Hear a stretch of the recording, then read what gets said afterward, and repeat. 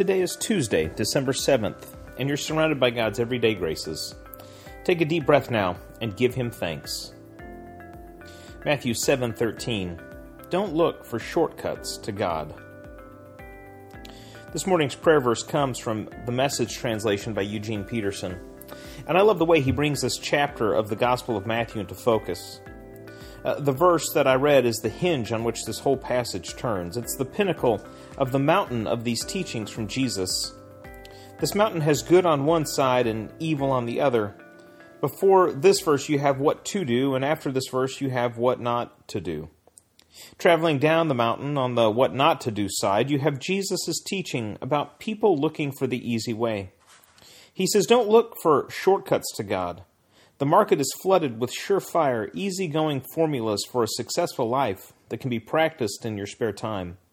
Don't fall for that stuff, even though crowds of people do. The way to life, to God, is vigorous and requires total attention. So what is the way if not easy? The corresponding teaching on the good side of the mountain says, here is a simple rule of thumb guide for behavior. Ask yourself what you want people to do for you. Then grab the initiative and do it for them. Add up God's law and the prophets, and this is what you get. Friends, it's hard to be loving. It's hard to be proactive and sensitive. But this is what God is calling us to do, to look for the needs around us and to meet them in love. It's not easy, but it brings life. Travel a little further down the good side of the mountain, and you get an example of what this looks like in God the Father. Jesus says this, don't bargain with God. Be direct. Ask for what you need. This isn't a cat and mouse hide-and-seek game we're in. If your child asks for bread, do you trick him with sawdust? If he asks for fish, do you scare him with a live snake on his plate? As bad as you are, you wouldn't think of doing such a thing. You're at least decent to your own children. So don't you think the God who conceived you in love will be even better? In contrast to this example of love from God, we have another example of how not to do things, even lower down the mountain on the other side.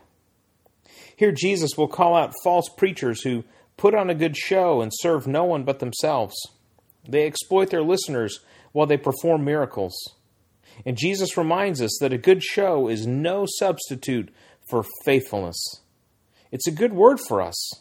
I think sometimes we want the grand gesture, the big win, but in reality, faithfulness is lived out in the quiet, loving service of others. This is that hard and difficult way of following Jesus. Don't look for shortcuts to God. Don't look for shortcuts to God. Don't look for shortcuts to God.